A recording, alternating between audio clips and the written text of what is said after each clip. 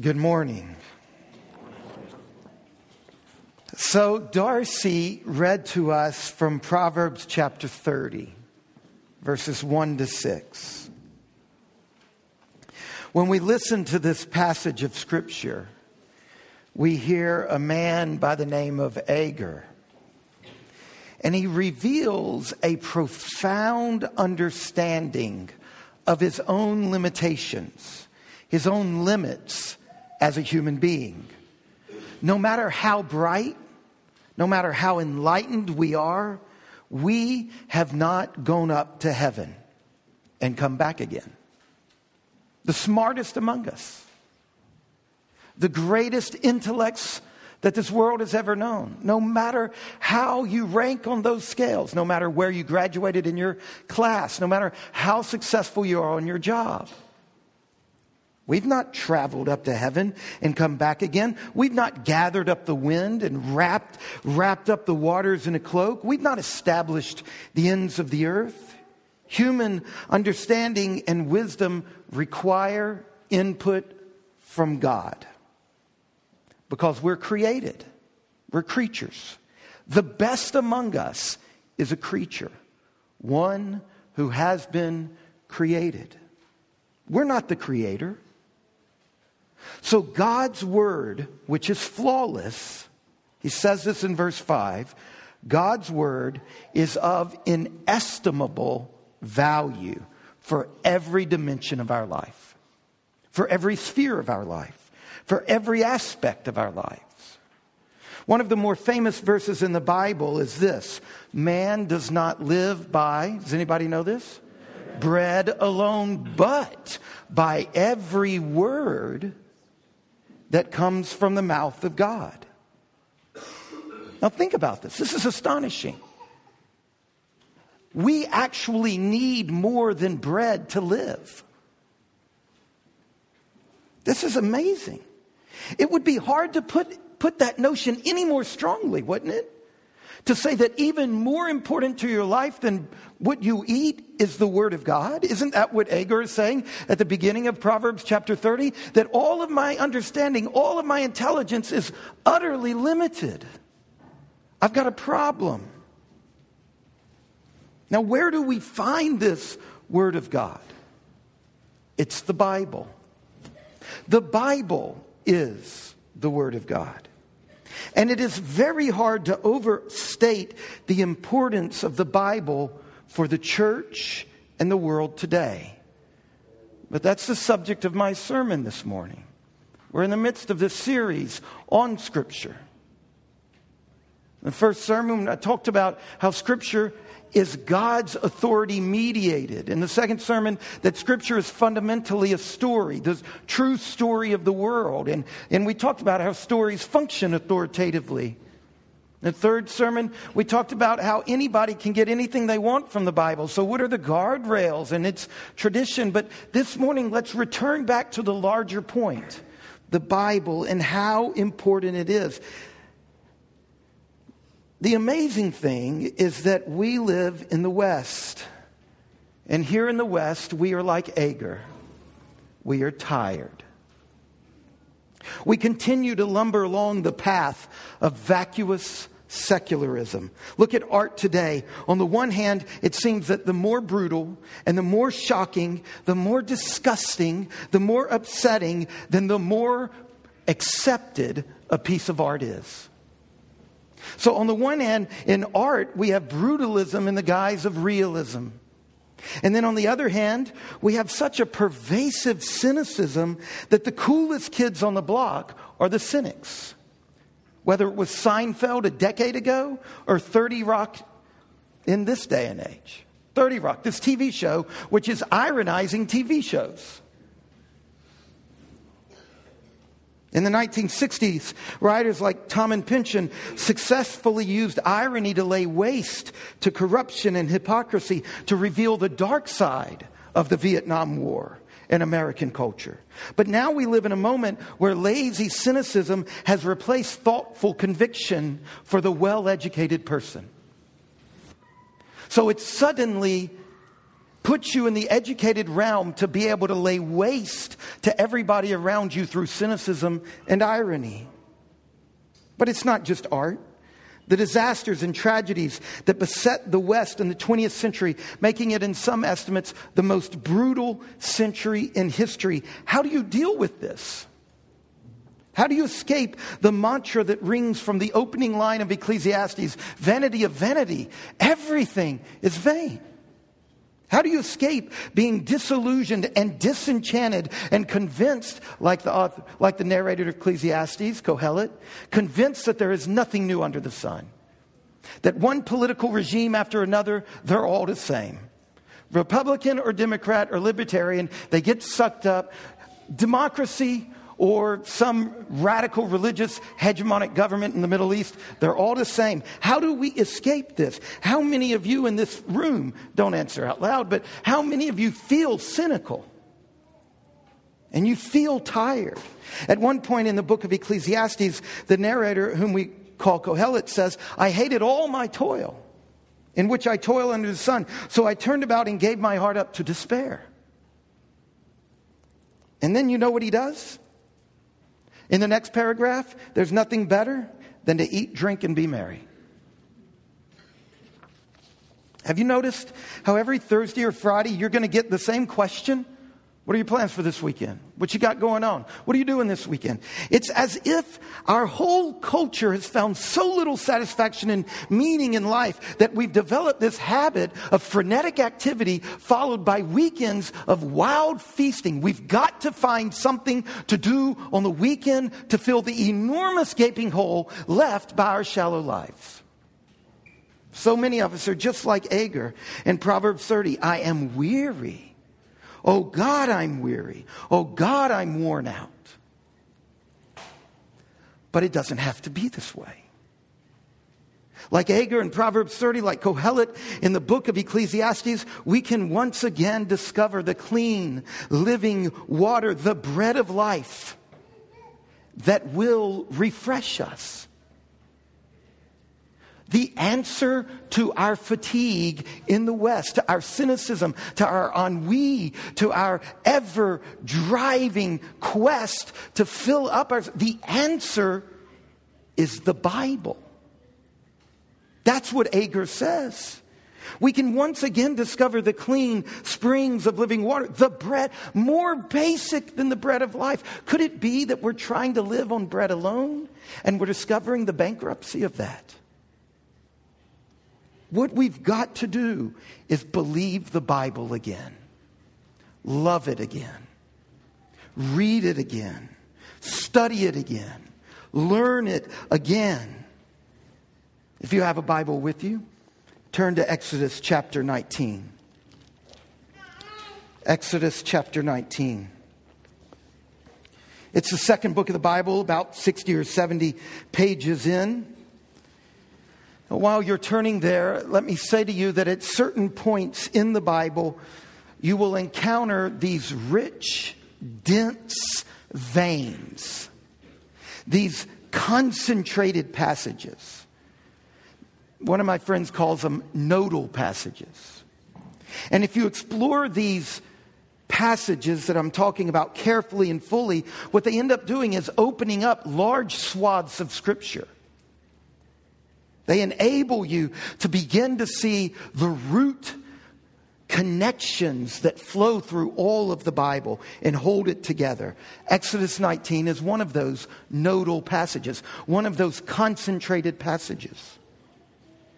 Exodus 19, verse 1, on the third new moon after the people of Israel had gone out of the land of Egypt, on that day they came into the wilderness of Sinai. They set out from Rephidim and came into the wilderness of Sinai, and they encamped in the wilderness.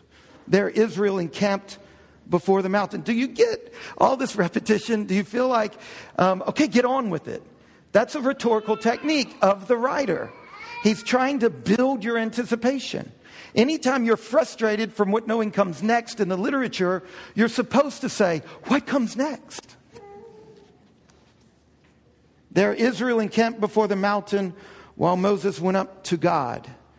The Lord called to him out of the mountain, saying, Thus you shall say to the house of Jacob and tell the people of Israel, you yourselves have seen what I did to the Egyptians, how I bore you on eagle's wings and brought you to myself.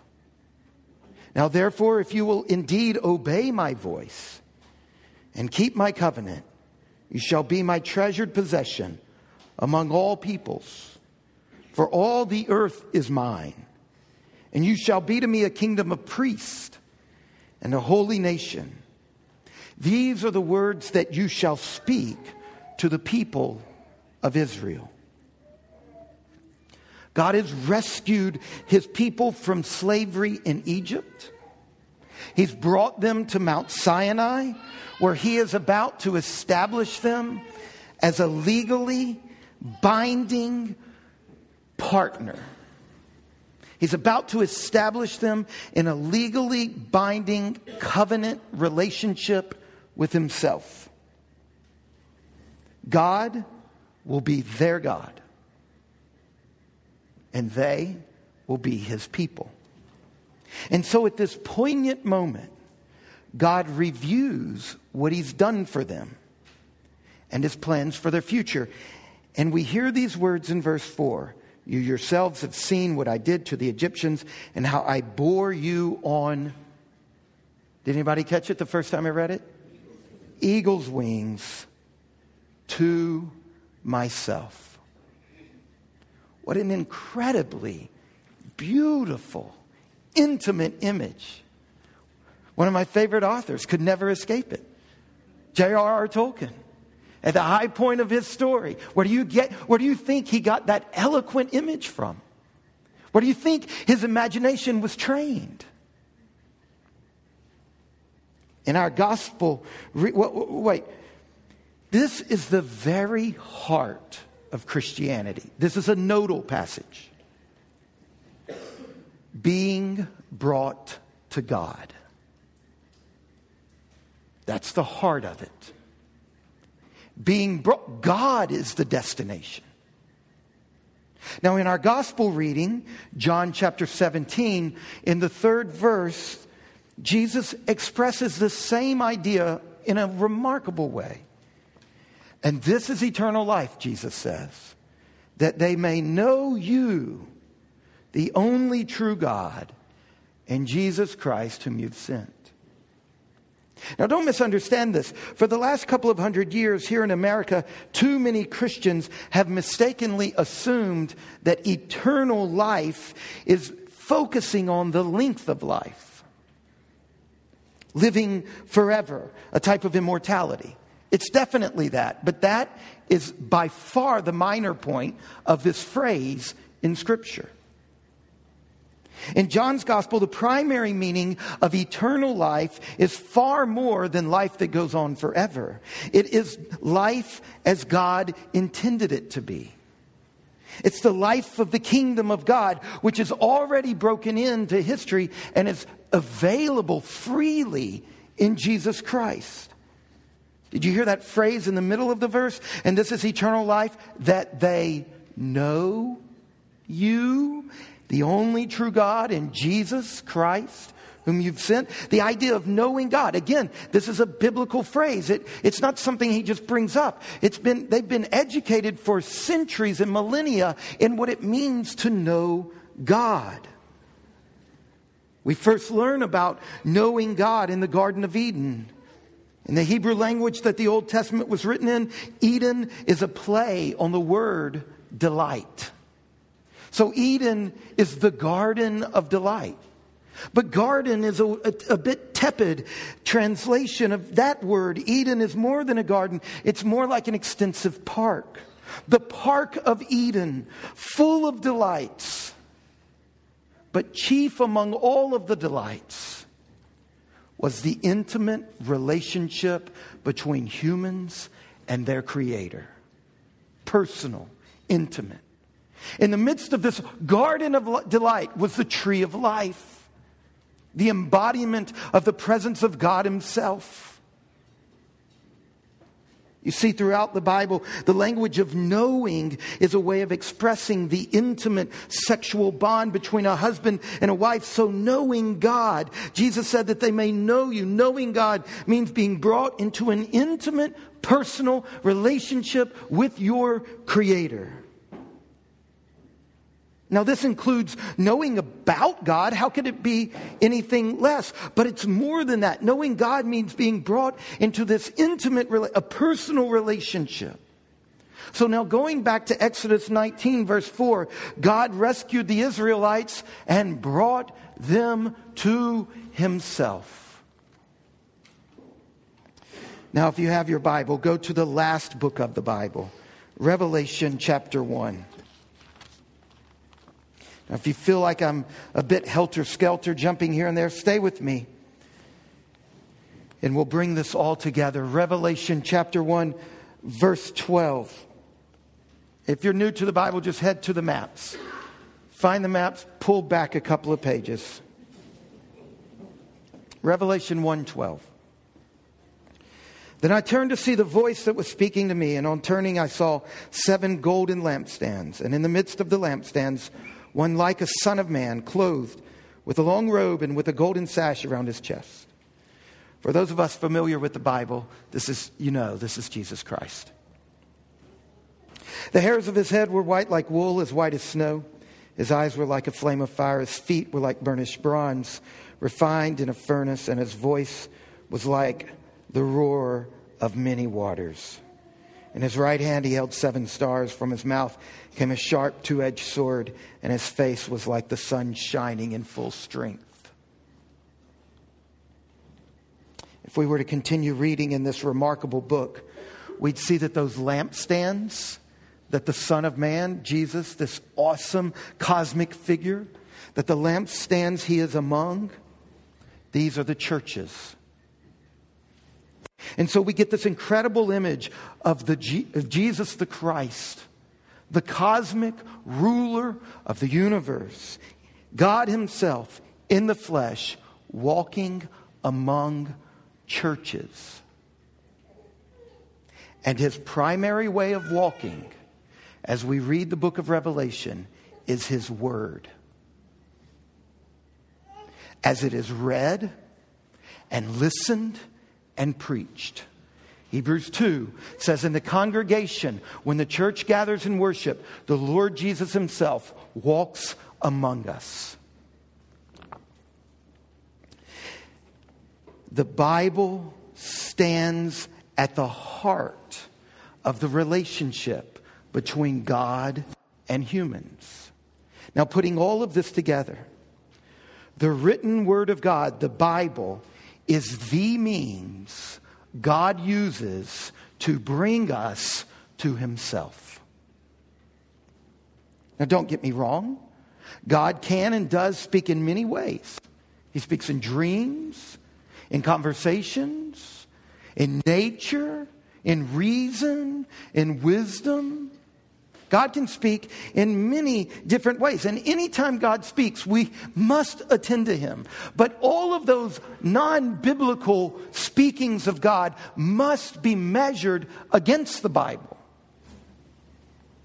The Bible is the primary, fundamental, authoritative means by which God speaks and brings us to Himself. The Bible is fundamentally central to God's work in the world. So central to God's work that when John is describing Jesus Christ, he calls Him the Word. In fact, turn to the book of Acts. Acts chapter 6, this passage that Mike read to us.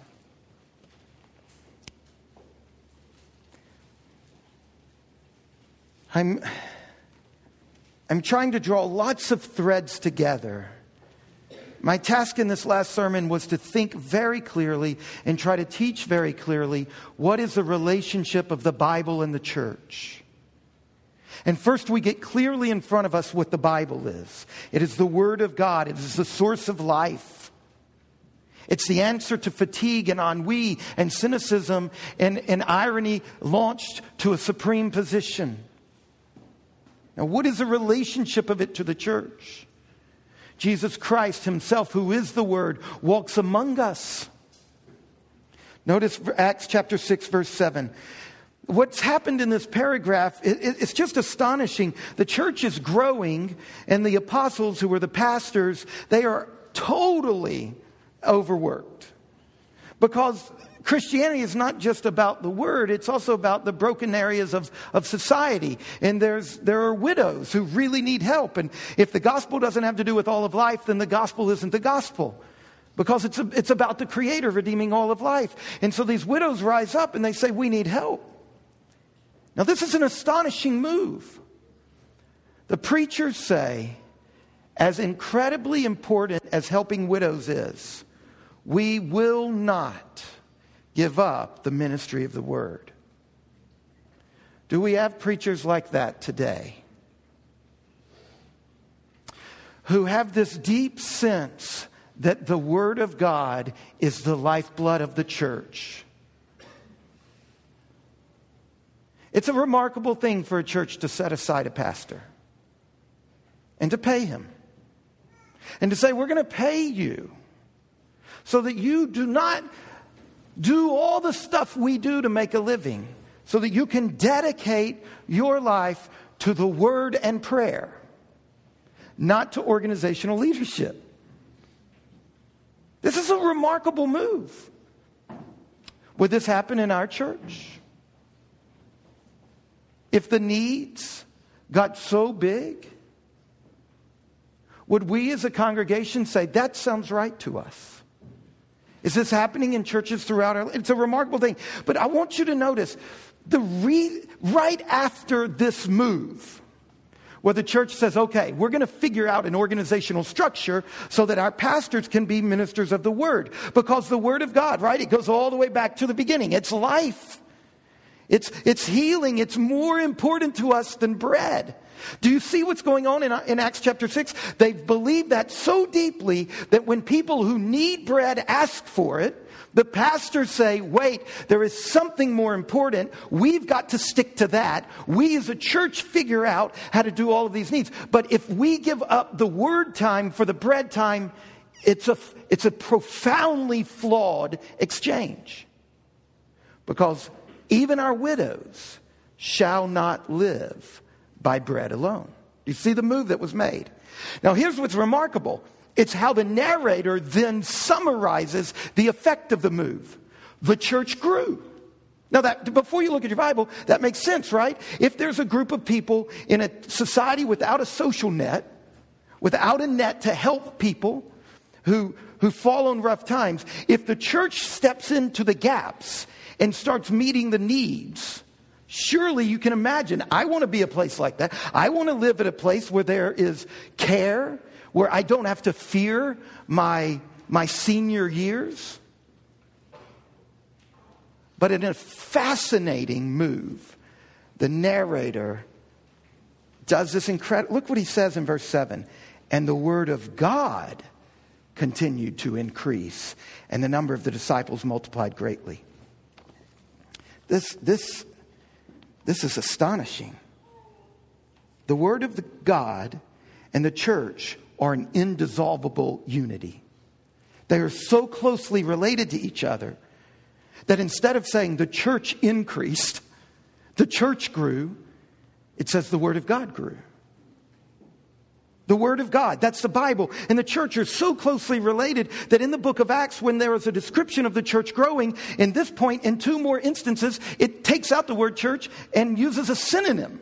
The Word grew. The very heart of Christianity is God healing this world, and He's doing this by bringing humans into an intimate relationship with Himself. He's our Creator. Remember, that's the center of Christianity, is God bringing us to Himself. Our Creator bringing us to Himself. And how is He doing this?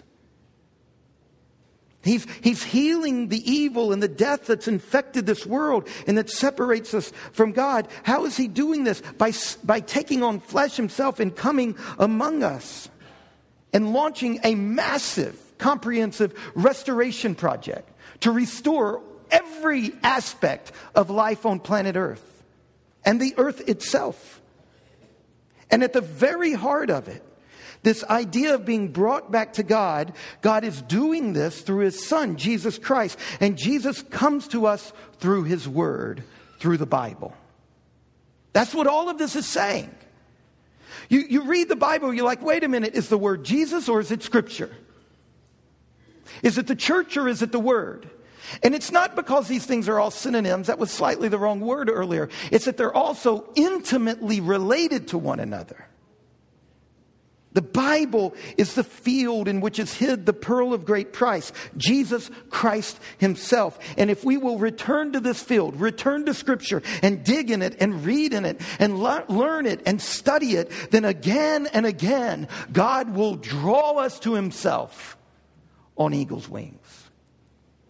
The Bible is the witness to what God has done to heal this world. It recounts God's dealings with His people and His promises and His warnings and His consolations and His commands. And it lays out the standard of our relationship with God. It is all of that. And it is more than that. It regulates our relationship with God and with each other and with this creation. And it is more than that. The Bible is an authoritative, binding witness to the fact and the terms of our covenant relationship with our Creator. We, the church, exist only as we are related to Scripture. God rules the church through the Bible. The church and the Word are so intimately related that when the Word fails, the church loses its identity. So what do we do with this? Two things. One for us as a church and one for us as individuals. First of all, as a church, let's work hard to keep the Word at the center. Let's live deeply immersed in downtown. Let's follow David Cooper's noble, incredible leadership into Lineweaver. Let's work with open doors. Let's continue to push as hard as we can into one of the darkest areas in Harrisonburg, the arts. Let's do mission. Let's care. Let's share. But let us never, ever think that the identity of the church is any of that. It belongs in the car, but it is not in the driver's seat. Let's recognize that the Word of God and the Church of God are an indissoluble unity.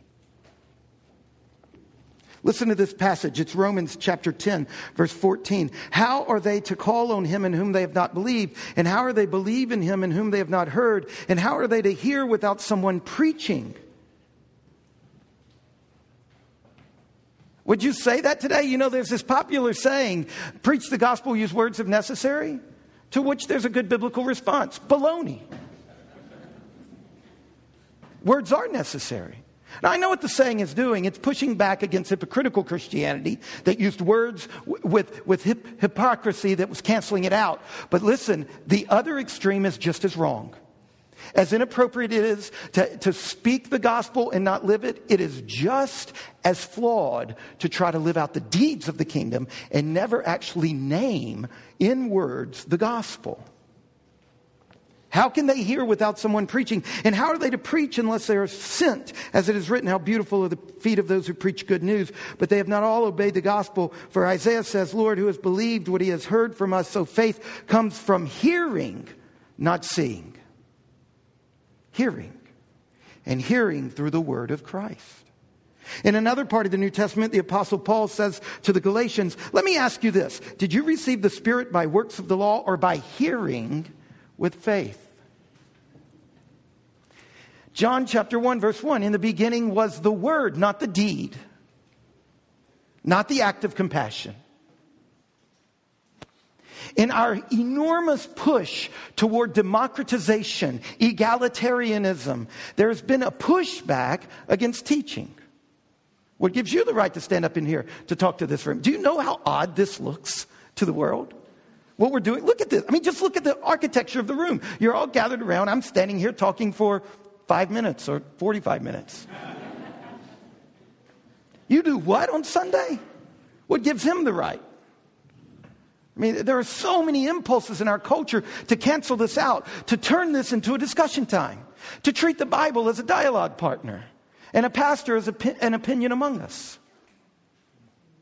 And in Revelation 1:3 it says, "Blessed is the one who reads aloud the words of this prophecy, and blessed are those who hear and who keep what is written in it." In all of these passages, and there are so many more, we see that a blessing arrives when Scripture is read aloud and heard. And what we're seeing is that it's something that's woven like a golden thread through all of the Bible. The church is the primary context for hearing God speak, because the church is the bride God has created to listen for her groom's voice.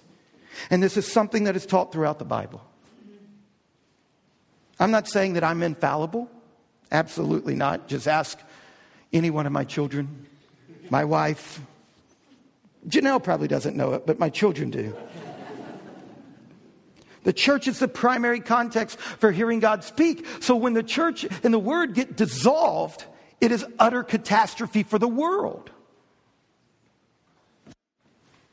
The word of God speaking through the church is the hope of the world. The church is the body of Christ. And while the church is the primary context in which God speaks, primary, not only, like I said before, God speaks in lots of ways. It's the primary context. The worship service is the primary event in which the church listens for her groom's voice. And it is hearing Scripture read and interpreted in worship that is the primary way the church engages with Scripture.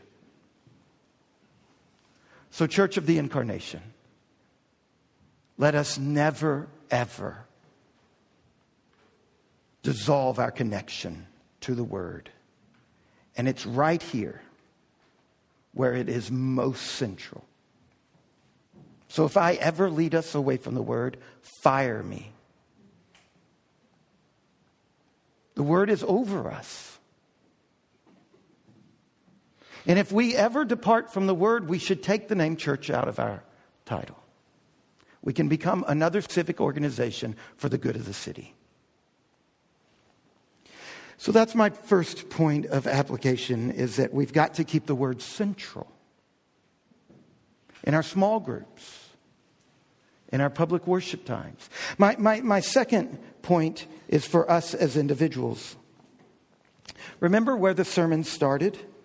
The words of Agur, the answer to the fatigue and loneliness and cynicism and ennui of our culture is God's Word, and the primary place in which we receive God's Word is the worship of the church. So here's my push to you as individuals. Don't treat Sunday morning worship as one more of your weekend leisure opportunities.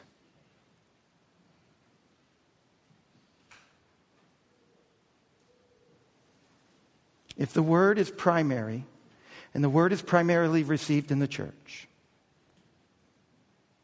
be very careful that you're more quick to skip church than work. Work is for bread. Man shall not live by bread alone. Be careful. Be careful that you've not slipped into a modern view that this is a voluntary assembly of people doing something for God. Now, I'm not saying you can never miss worship. Here's how Janelle and I do it. At the beginning of the year, just think, how many times am I comfortable missing church this year? Just be intentional. Isn't that what you do with work? You set up front how many weeks of vacation you get. Isn't that what you do with work? Isn't that what you do with your employees, Kyle, right? We say, okay, you get this much vacation. In other words, we say up front, this is how much. Look, but why don't we think about church in that way? I'm not saying you can never go on vacation. In a couple of weeks, Janelle and I are going on vacation for 2 weeks, and we're not going to see you. And I'm not even sure, I doubt while we're on vacation we'll go to church on Sunday. But we do that very, very rarely. I'm not trying to say you can never miss church. But I'm trying to say, if everything I've been saying is true, how does this impact your weekends? How does it impact your decision? Do I go camping Friday night and Saturday night? Not only must the Word stay at the center of our church, but the Word in the church must be at the center of your life. Because man does not live by bread alone, but by every word that comes out of the mouth of the Lord. In order for God's Word to nourish the deepest parts of our life, we must make a commitment to it. Now, I know this can sound self-serving. Do it at another church. I don't want you to. I want you to do it here. But all I can say is I'm not motivated by self-serving. I'm trying to be true to Scripture here. To be a healthy church, we need to fall in love with God and His Scriptures. We need to soak ourselves in Scriptures, to immerse ourselves in the Scriptures by constantly reading them and studying them and frequently turning to them. Wednesday night, I talked a lot about how to read the Bible by yourself. But this morning, I'm talking about the relationship of the Bible and the church. And if I talk about this relationship of the Bible and the church, and then we all leave here and don't think of our relationship to the church, we've just heard a lovely little thing like one of these paintings and then walking off to forget it.